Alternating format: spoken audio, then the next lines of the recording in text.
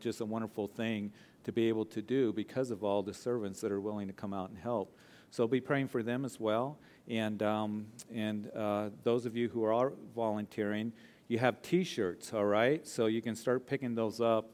You can see Angie or Heather. I think they'll have them at the sign-in desk out there where we have the children's ministry sign-in. And you can get your T-shirt today or on Sunday as well. A couple other things coming up. There is the Young Adults Barbecue Sunday here at 6 o'clock. And then there is the sign-up for the ladies' breakfast on June the 6th. And my wife is hosting that. So all the food is going to be provided, ladies. All you need to do is show up. And our address is there, our phone number, 8:30 to 10. And be sure to sign up so I know how many tables to set up and chairs in the backyard. And again, we're expecting just a beautiful morning. So come and join us, ladies, for the ladies' breakfast. I think we already got over 40 ladies signed up, so love to see you come. Also, the 55 and over ladies luncheon on June the 9th, the sign-up is there as well. There's some other things that are there in your bulletin. Take a look at it. Lots of things taking place here at Calvary Chapel Greeley. You can check out our website as well, calvarychapelgreeley.com. But we want to get into our Bible study tonight, don't we? So we're going to start at Psalm 34, as I mentioned to you. And Father, I do pray that you just bless the teaching of the Word of God. I am so thankful for those who are here, so many coming out on a Wednesday night, and seeing those in the coffee shop, and all the young people that are here, and high schoolers and middle schoolers, and classrooms full of kids. So Lord, I pray that we would honor you in everything that we do here, and that we honor your word, because as David would write, that you honor your word above your name. And Lord, that we would bless you, not only in the time of worship that we had, but our desire to grow in your word. And Lord, may we be ones that right now are still in our seats, that our hearts are open to you, our ears spiritually, that we are people that are teachable and desiring to hear from you as we teach the word, Lord. So you be our teacher through the Holy Spirit. And Lord, touch every heart that is here, whether it's in the sanctuary or coffee shop or listening on live stream. Lord, we desire to draw close to you, because we know that you desire to draw close to us. So bless this time in the study of your word, and it's in Jesus' name that we pray. Amen. As we've been going through these Psalms in Book 1, which covers Psalms 1 through 41, many of those Psalms are written by David. Matter of fact, out of the 150 Psalms that we have in this book, at least half of them are written by David. So David, many of them that we've seen so far, he was writing during a time when he was going through great difficulties, and some of those difficulties included being pursued by Saul. And you know the story of David in 1 Samuel, how David was the armor bearer to Saul. Saul was the king of Israel, and Saul would use David to minister to him. And David was seeing the hand of God on him. He killed Goliath. He was one that the people would sing songs about David. Hey, Saul has killed his thousands, but David his 10,000s. And you know how it was Saul that became very angry and jealous of David and hated him and wanted him to be killed. So Saul would throw a spear at David, not once but twice. And we know that he began to pursue David. David had to flee for his life. And in chapter 21 of 1 Samuel, what we see at the beginning of that, when David was fleeing, he would go to the tabernacle. He would be provided the holy bread there at the tabernacle, as the priest gave it to him. And then after that, he did something very, very interesting. What he did is he went into the area of the Philistines. He went to Gath, and as he's in Gath, it was the king of Gath that recognized him, and the king being Abimelech. And he said, "Aren't you David? And you're the one that they sing songs in Israel about, that you've killed, his 10,000s." And it was David that became very fearful at that time. So he acted like he was insane, and he would, drool all over himself and act insane. And the king said, "Get him out of here." So David at that time, as you go into chapter 22 of 1 Samuel, would go to the cave of Adullam. And it is in that cave and other caves that he would hide from Saul and his men, that he would write many of these songs or psalms that we have recorded here. And David writes about what he does in the time when he's afraid. And I think we learn in Psalm 34 of what you and I can do when we become afraid. And so we see in the title here, the Psalm of David, when he pretended madness before Abimelech, who drove him away and he departed. Here's the thing, that when we become afraid, for whatever reason it might be, we find ourselves in a difficult situation. We find ourselves, in a place where we have maybe people coming against us, or a circumstance that's very, very hard, or uncertainty that comes to us. We become afraid, and when we become afraid, we can begin to do things that is a compromise of the ways of the Lord. And I think that's what David did. He was afraid. And so he went to the area of the Philistines. Hey, Saul isn't going to go over there. I'll be free from him pursuing us. But then, as we know, that David would be recognized, and he pretended madness, and then he would go to the cave of Adullam, and there in chapter 22, his 400 mighty men would come to him.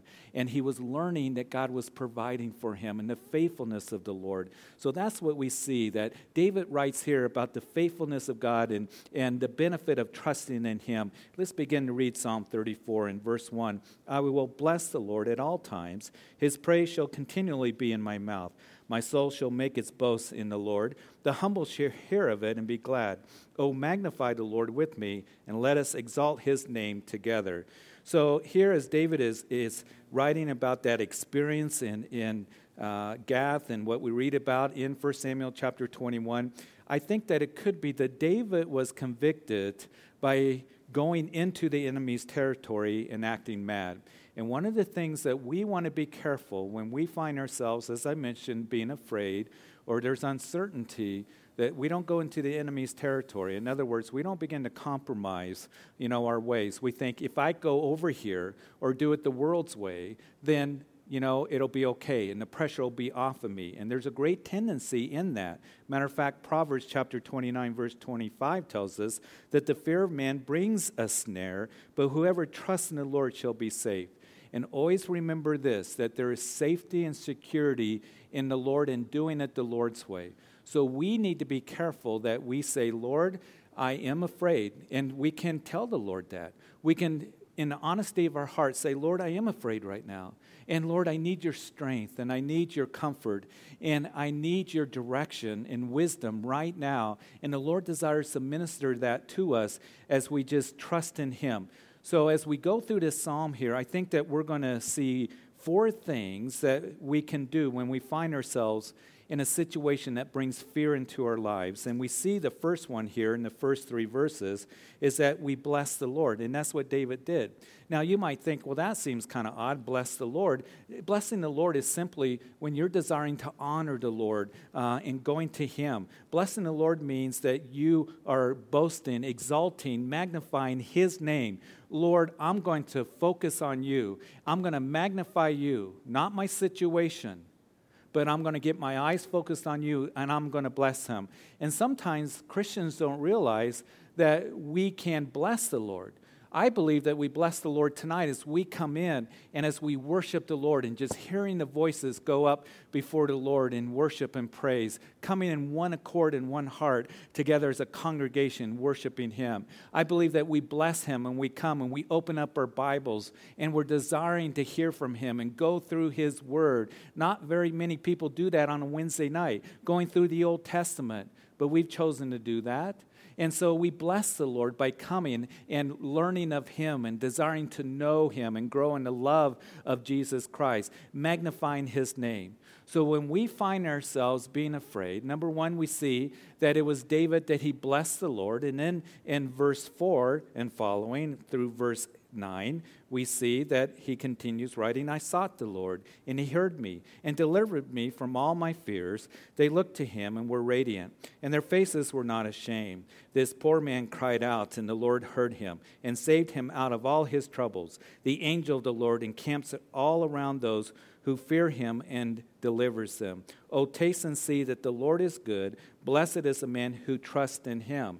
So first of all, not only are we to bless the Lord, but second of all, what we are to do is seek the Lord. And he is the one who delivers us from our fears. I can trust the Lord to protect me and to deliver me.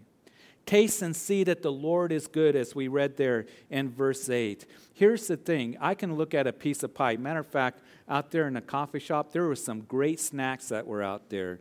And there wasn't there? And there those cookies and Rice Krispie treats. And I can look at them and I can say, ooh, that looks really good. But until I actually take one and eat one, which I did, then I know how good that it is. I taste it and see that it's good. And it's the same with the Lord. I think a lot of Christians that in their heads and they say, I know that the Lord is good. I know that I believe in Him, but they really don't submit their lives to Him in a way that they are tasting Him to see that He is good and faithful, that He's going to see you through. And again, there can be in that time of fear of, I know that the Lord is good, but I think I'll go in this direction or compromise in this way.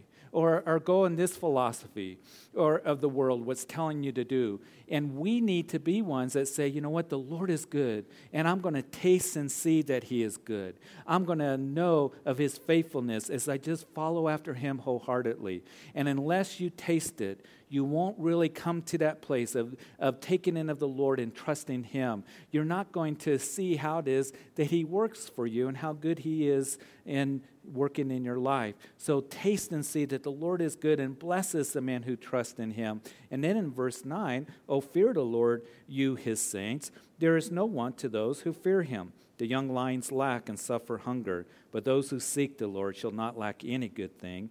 Come, you children, and listen to me. I will teach you the fear of the Lord. Who is the man who desires life, who loves many days, that he may see good? Keep your tongue from evil and your lips from speaking deceit. Depart from evil and do good. Seek peace and pursue it. And then in verse 15, the eyes of the Lord are on the righteous, and His ears are open to their cry. And the face of the Lord is against those who do evil, to cut off the remembrance of them from the earth. So number one, we bless the Lord. Second of all, you can write in your margins or in your notes, seek the Lord. And then thirdly, David says, fear the Lord.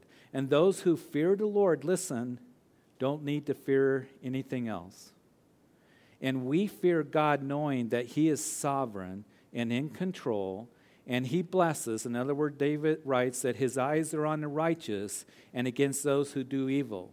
Remember that as we go through this, perhaps you're thinking that these verses sound a little bit familiar, and they are familiar because in our recent study of Peter, in 1 Peter, that we were in chapter 3 just a few weeks ago, and in 1 Peter chapter 3, verses 10 through 12, Peter is quoting from these verses that we read here in chapter 34 of Psalm, verses 12 and 14. And when was Peter writing that epistle? You remember? He's writing that epistle when the Christians were being persecuted. They're being dispersed. Persecution has come by the hands of Caesar Nero, and they were afraid. There was uncertainty. So here Peter is talking to the Christians. He starts out by telling them of this wonderful salvation that they have.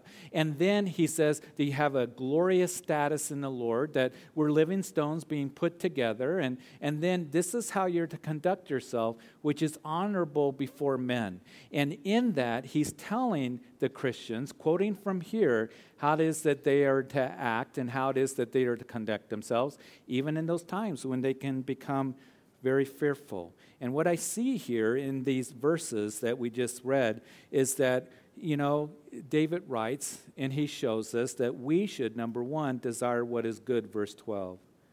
As he said, desire the abundant life that God wants us to have. It comes by fearing God. We are to love many days that He may see good. Do you realize that the Lord desires for you and me to experience that abundant life? What does that mean? That life of blessing, that life of just being strong and courageous in the Lord, that life of experiencing the Lord's goodness and being refreshed by the Lord and walking in His ways. His ways are good. You see, the children of Israel, as you read the book of Exodus and the book of Numbers, those particularly two books, you see the disobedience of the children of Israel. They come up to the border of the promised land in the second year of their exodus to Kadesh Berea, and they're told to go into the promised land. And so what they did was they sent spies into the promised land. You know the story. And they came back after 40 days, and they're carrying great big grapes and fruit, right? Matter of fact, it says that 2 of them were carrying them on poles, these great big clusters of grapes. I think, this is my own opinion, that it was Joshua and Caleb that was carrying those grapes, those 2 guys. And they plop them down. They said, the land is good. The land is good. Of course it's good, because the Lord said it was a land flowing with milk and honey. And as they were describing the goodness of the land, people were going, great, super. But then they said, there's giants in the land. And there's large cities. And there's a lot of Canaanites. And the people begin to murmur and complain, right? You know the story of Numbers chapters 13 and 14. And so they wanted to stone Moses. And they wanted to go back to Egypt. Egypt, a picture of the world. And it was the Lord that would say to them, because of your disobedience and because you're not believing in me, because you continue to be stiff-necked and rebel against me, you're going to be in this wilderness for 40 years till this generation dies out. And the wilderness became the largest graveyard in human history as they did lap after lap after lap in that desert around Mount Sinai. I think that a lot of Christians don't go across the Jordan, which is a picture of the abundant life that the Lord has for us. A life that is good and a life that has blessing in it, because you are stepping out in faith and trusting the Lord. And what happens is a lot of Christians end up doing lap after lap there in the wilderness where they have a dry, barren experience because they lack faith, because they're not trusting and resting in the promises of God. And you see, that's what was happening to them. And here David, he is one that's saying, oh, see the good of days. The Lord wants me to experience that abundant life as I, number one, bless the Lord. Secondly, seek the Lord, and then fear the Lord, having a reverence for him. And I'm desiring to do what is good, verse 12. And then secondly, speak what is true, verse 13. We are to guard our words. We are to control the tongue. Sometimes that's very difficult to do, especially when we have people coming against us, especially when we have people that are criticizing us, that we need to learn to control the tongue and to be quick to hear and slow to speak. And to remember what Paul wrote to the Ephesian church, let no corrupt word proceed out of your mouth, but that which is necessary for edification. It's so easy to get the tongue wagging, and this 6 ounces of muscle in your mouth can cause a lot of hurt and damage by the things that we say. And you see, it's not just what we say, but we can think those things, and we can begin to let everybody else know by all kinds of means, social media and all kinds of ways that is very easily accessible to us and to a whole lot of people. We need to be careful what we say. And that's what David, he was one that you recall that we saw last week, that he was one, even though I desired to say something, that I wanted to honor the Lord in what I said, and I'm going to keep silent. And sometimes it's better to keep silent, but speak what is true, verse 13. And then thirdly, pursue what is right. In these verses that Peter was quoting from, we need to pursue what is right and have, pursue peace, which means that we want to be able to work it out with God's help in our situation. It is Paul that would write in the Romans that, seek peace with everyone if possible. I'm glad that Paul put that if possible, qualification in there, because sometimes we need to step away from this situation and separate ourselves from that situation that we're in. But we are to desire to seek peace, not to be at war with people, not in contention with people all the time, not seeking to tear them down, but to do what is good and right. And then fourthly, expect that God wants what is best as we trust in him. And he mentions that in verse 15. Listen, the eyes of the Lord are on the righteous. Matter of fact, the eyes of the Lord are on those whose hearts are loyal towards him, as the prophet would say, that he desires to show himself strong on behalf of those who are loyal towards the Lord, has a loyal heart towards the Lord, and desiring to do what is good, and to know this, that God wants to do what is best for us as well. In verse 10, he says, those who seek the Lord shall not lack any good thing. The Lord will not withhold anything that is good for you and for me. Do you know that?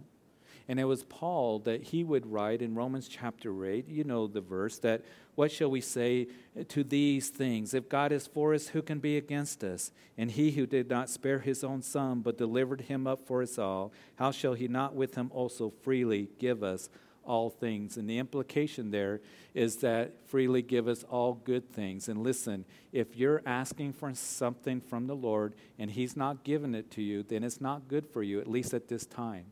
Or perhaps the Lord has something better for you. Or maybe the Lord says no, because he does say no at times to our prayer requests and our requests, because he knows it's not good for us. We think it might be, but I think that those of us who have been walking with the Lord for any length of time or a little bit older, we can think back of things that we prayed for, and the Lord said no. And I have found this to be true in my own life, that no from the Lord is a very wonderful answer. That when he says no, it's because he's protecting me. Or he sees something that's, could happen that I have no, idea could happen, or aware of the situation. He's protecting me. Or perhaps, as I mentioned to you, he does have something better. Or sometimes the Lord says, you need to wait. I want you to wait and continue to trust in me day after day after day, moment by moment. You see, we want to know what the answer is going to be tomorrow because we live in an instant world. And we have talked about how David has written repeatedly that wait on the Lord, I say wait. Be courageous and wait on him.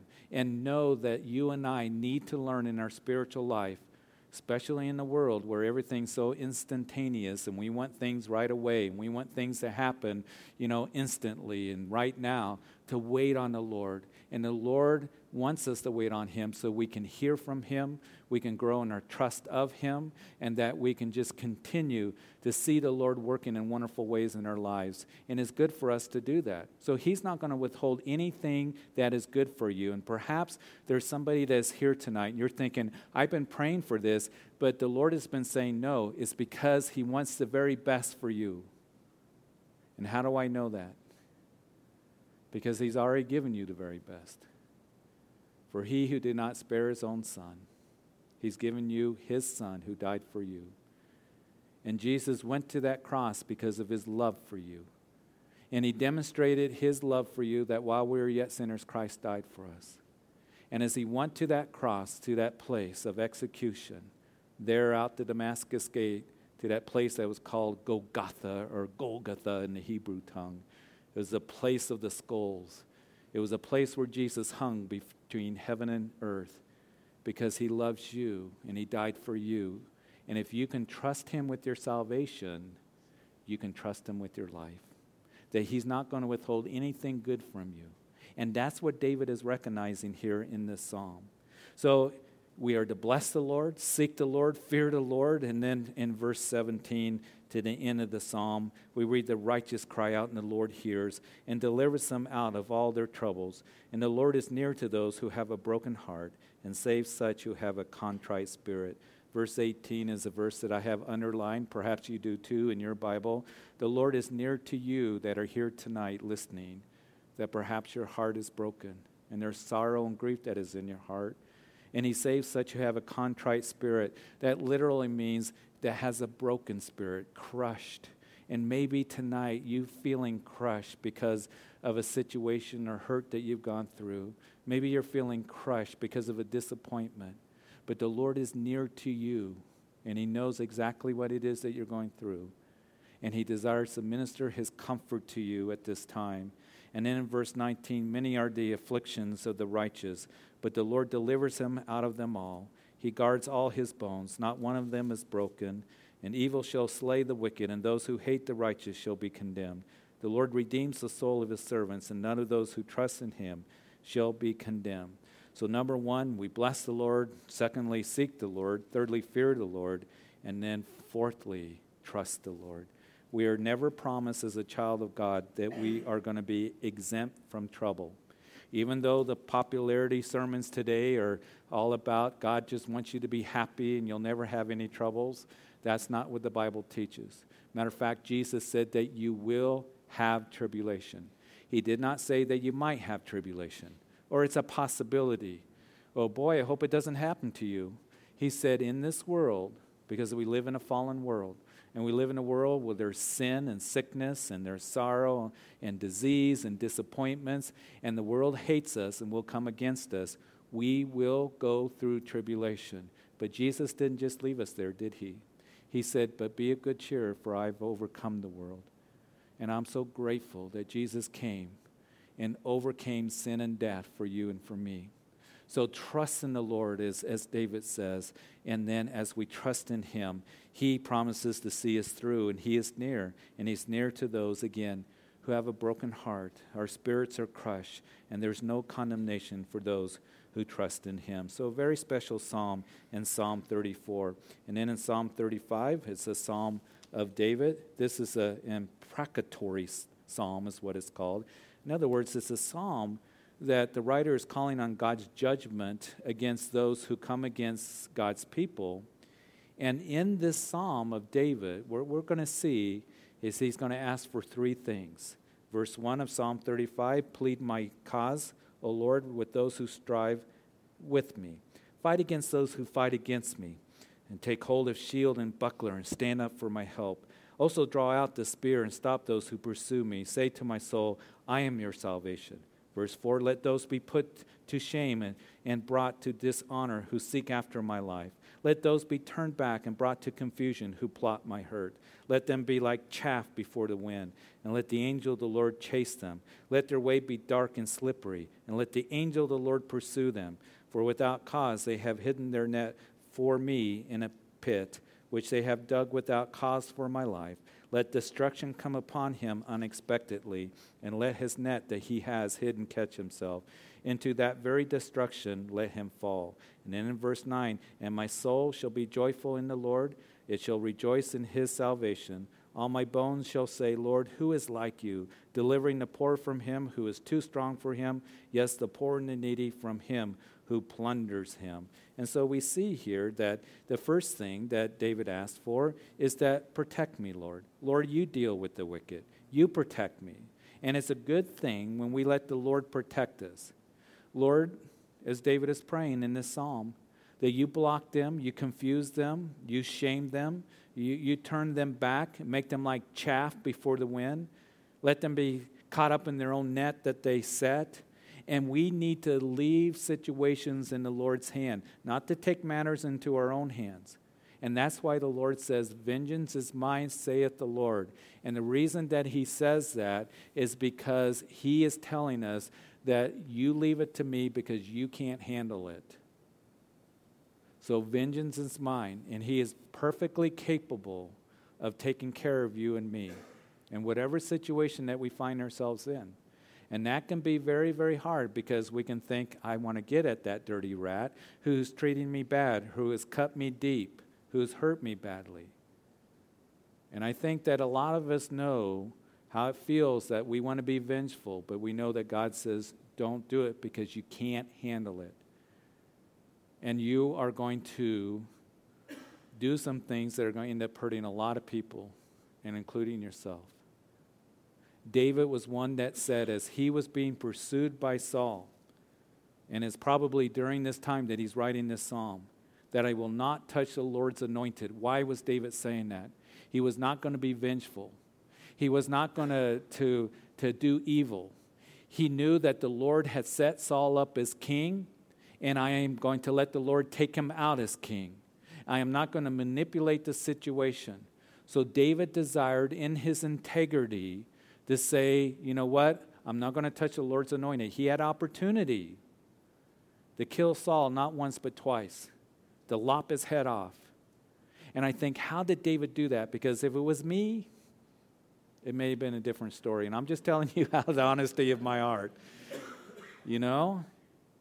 But David was in a time here where he was learning more and more to trust the Lord and to allow the Lord to protect him. So that's what he's doing here. And Lord, there's none like you. And David knows that God is just, and David wants to rejoice in his salvation.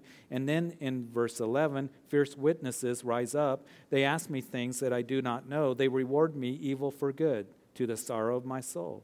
But as for me, when they were sick, my clothing was sackcloth. I humbled myself with fastings, and my prayer would return to my own heart.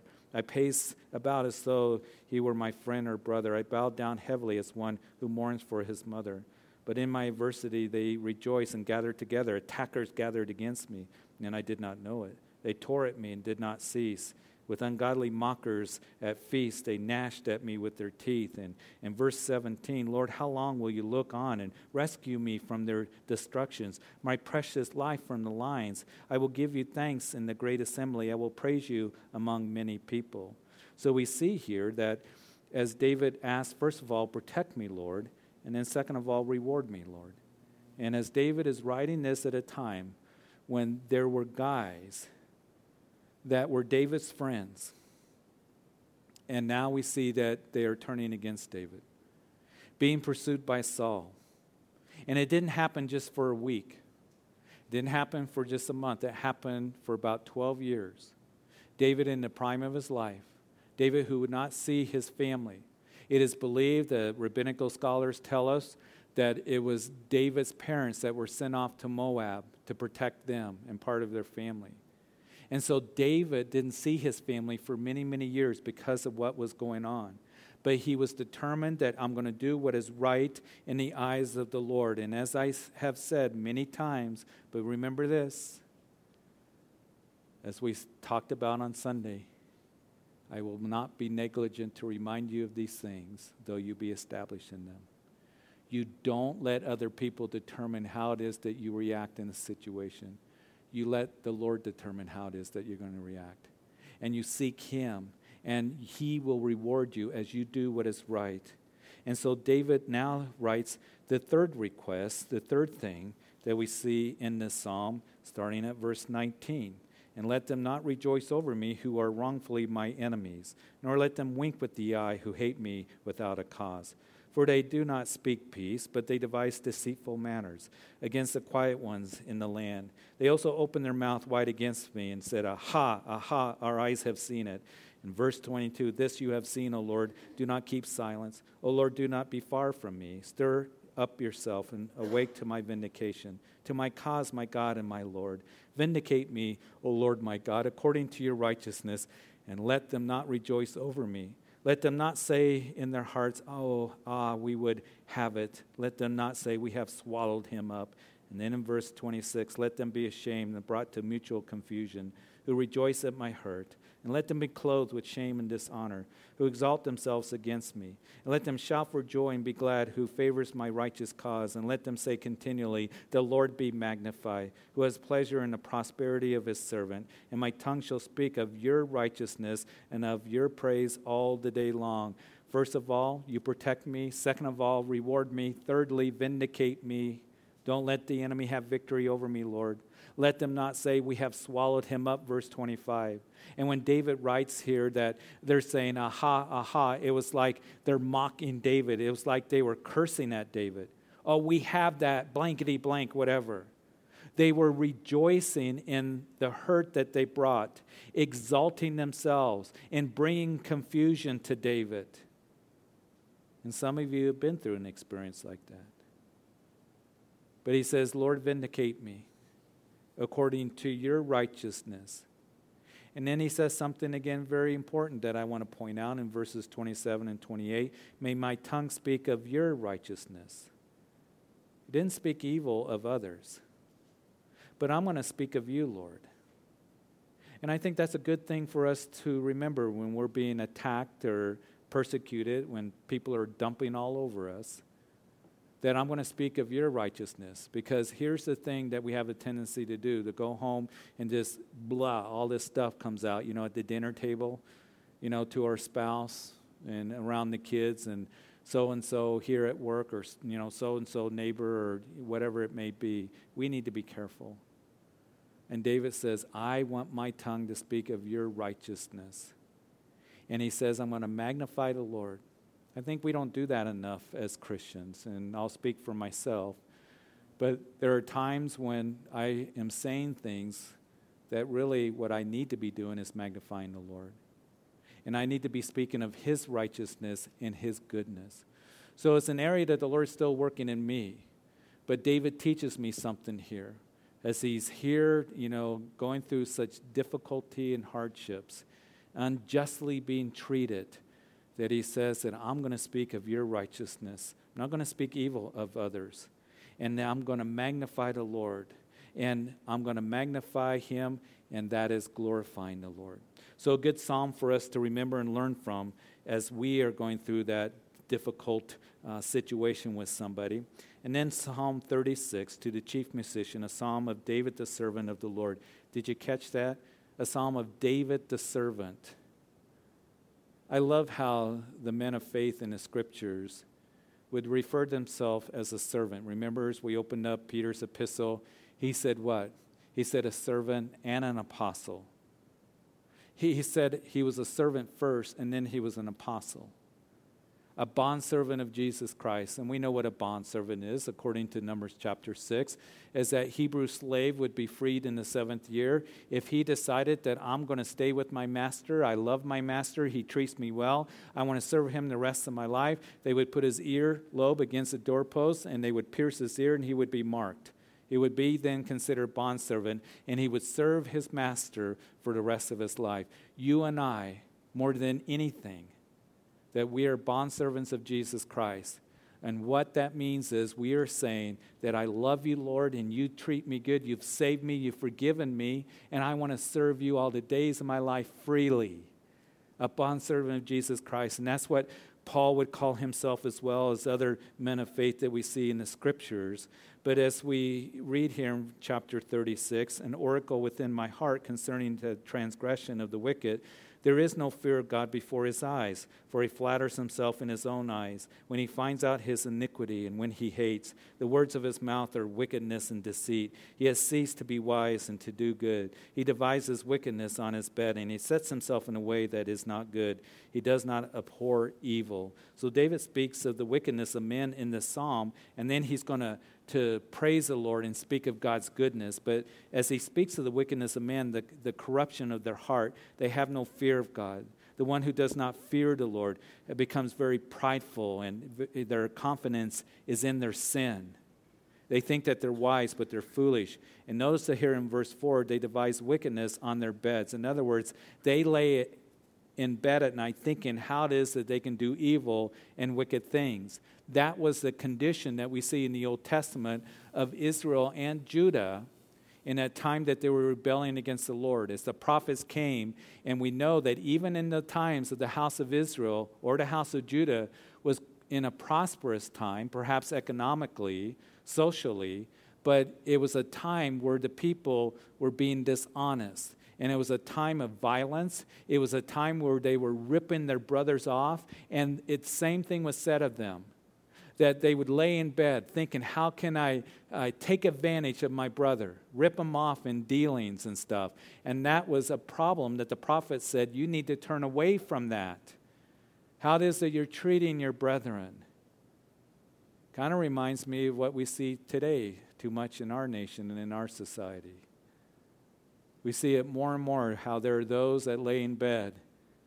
They're prideful, they're arrogant, they have confidence in their sin, seeking who it is that they can rip off, all the scams, seeking to rip off the vulnerable, the weak, our young people, the older people, seeking to exploit them.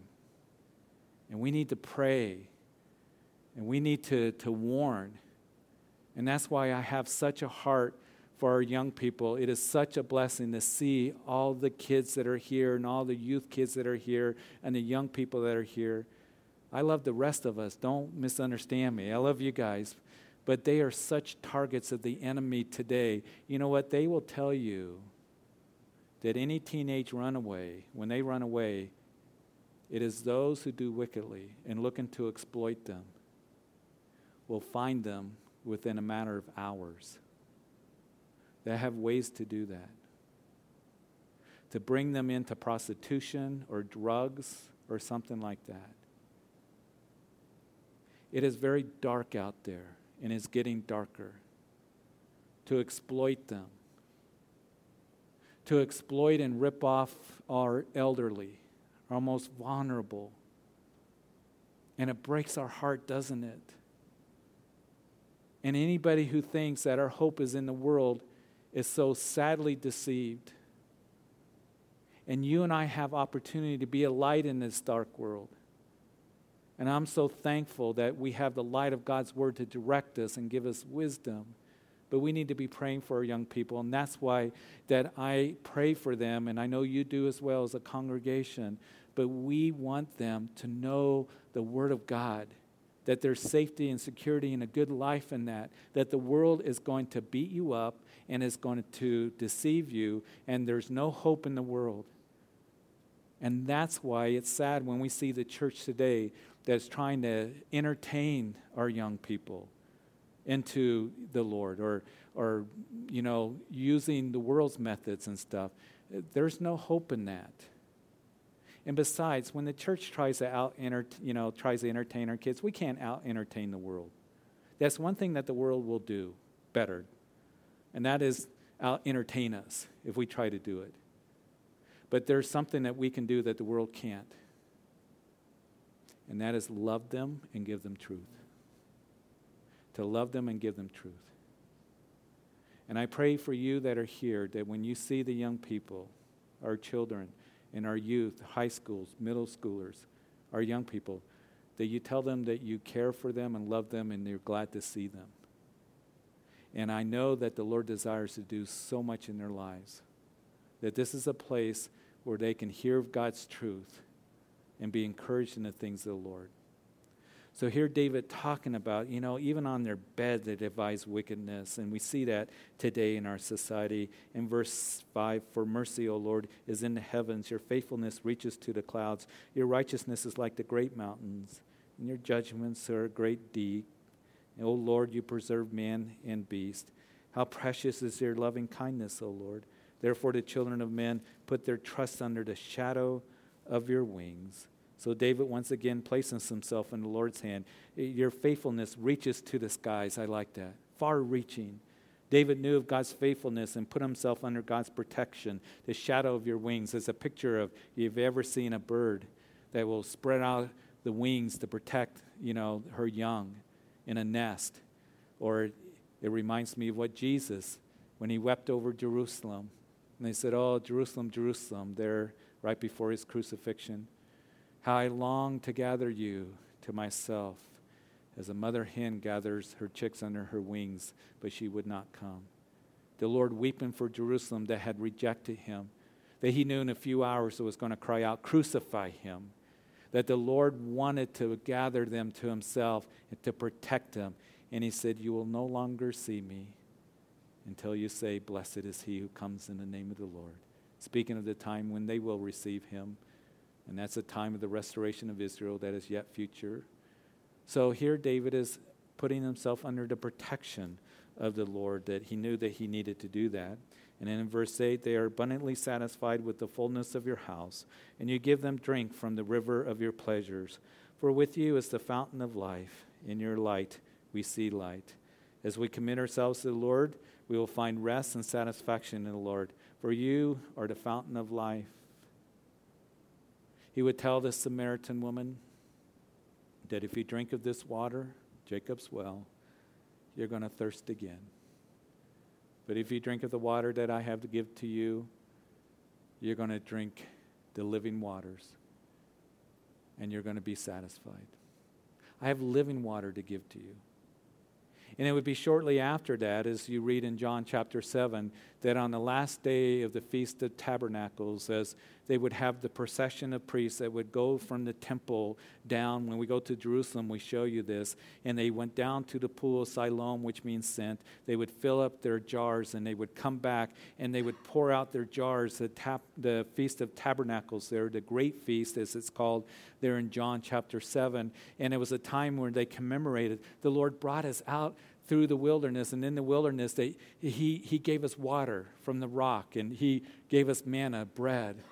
And as they would do that, they did that for the whole week of the fest. People out there in their booths, the Feast of Booths, the Feast of Tabernacles. It was like a great big camp out, just a great time. And here they are, and they would sleep under the stars, and the fathers would teach the children how the Lord brought them through the wilderness, and they slept under the stars for 40 years, but the Lord brought them into the promised land. So on the last day of the great feast, what would happen is that the priests would go down there, and then they would come back with their jars, but they didn't have any water. And it symbolized that when they came into the promised land, no more manna fell from heaven. No more water that came from the rock. They were in a land flowing with milk and honey. And it was at that time they would say a few pilgrim psalms, and then there would be this silence that they would have at that time in anticipation of the Messiah. And it was at that time Jesus stood up and said, if any of you drink, come to me and drink. If any of you thirst, come to me. And out of your bellies will flow torrents of living water. Speaking of the Holy Spirit. So I want to end tonight with this. Are you thirsty? Are you thirsty in your heart and in your soul? Then go to the source of the living waters. And Jesus would say that whoever eats of me and drinks of me shall never hunger and thirst again. And true satisfaction and fulfillment is found with that closeness with the Lord. And David knew that 3,000 years ago. They satisfy with the fullness of your house and give them drink from the rivers of your pleasure. And for with you, the fountain of life, in your light we see life. And then we see that David expresses his confidence that God will cast down the wicked and he'll continue his loving kindness to those who know him. Why? Because your loving kindness, Lord, what? Reaches to the sky. Amen? Amen. Father, we thank you. We thank you for this time and these 3 Psalms that we went over. And Lord, we learned so much, the heart of the psalmist here, inspired by you to write these things down. But Lord, we want to be able to have that same kind of closeness and fellowship and in tune with your Holy Spirit speaking to us in the times of difficulties and hardships. And so, Lord, we thank you for this time in your word. I pray that everyone was edified and encouraged, and that we would know that you protect us, that, Lord, that we can rest in your promises, that, Lord, that you will reward us as we do what is right, and we can trust you in our difficult situations. And knowing this, that you're not going to withhold anything good because you did not spare your own son. And so I do pray tonight, if there's anyone that perhaps may be here, sitting in the coffee shop, listening on live stream, that might listen to this later on a CD or a podcast or maybe on the radio, that if you've never surrendered your life to Jesus Christ, that he is the source of living water. There's none other. That he is your salvation. There's none other. That he is the way, not a way, but the way, the truth, and the life. Because Jesus went to that cross because of his love for you. And he died for your sins because all of us have fallen short of the glory of God. And he cried out from that cross, it is finished. I've paid the price, I've done the work. And he was put into a grave and he rose again from the grave 3 days later. He conquered sin and death. He proved who he was, the Son of God who died for our sins. He validated that he died for our sins and that his death on the cross was sufficient for forgiveness and eternal life. And now you come in faith. You can't earn your salvation. You can't work for it. But you come and receive it as a gift as you admit that you're a sinner in need of the Savior Jesus. You surrender your life to him. And if that means anything to anyone here tonight, today is the day of salvation because tomorrow isn't promised to any of us. For you to come and surrender your life to Jesus because his loving kindness reaches to the sky. And he loves you and wants you to be a part of the family of God and to give you a new beginning, to be forgiven of sin and have the promise of eternal life. It only comes through Jesus. Will you give your life to him? If that means anything to anyone, you pray right where you are. Jesus, I come to you a sinner in need of you, the Savior of the world. And I open up my heart to you because I believe that you're the Son of God who died for my sins. And you rose again from the grave, and that you're alive, knocking on the door of my heart. And now I open my heart to you for you to sit upon the throne of my life. I believe in you. Be my personal Lord and Savior. Forgive me of my sins.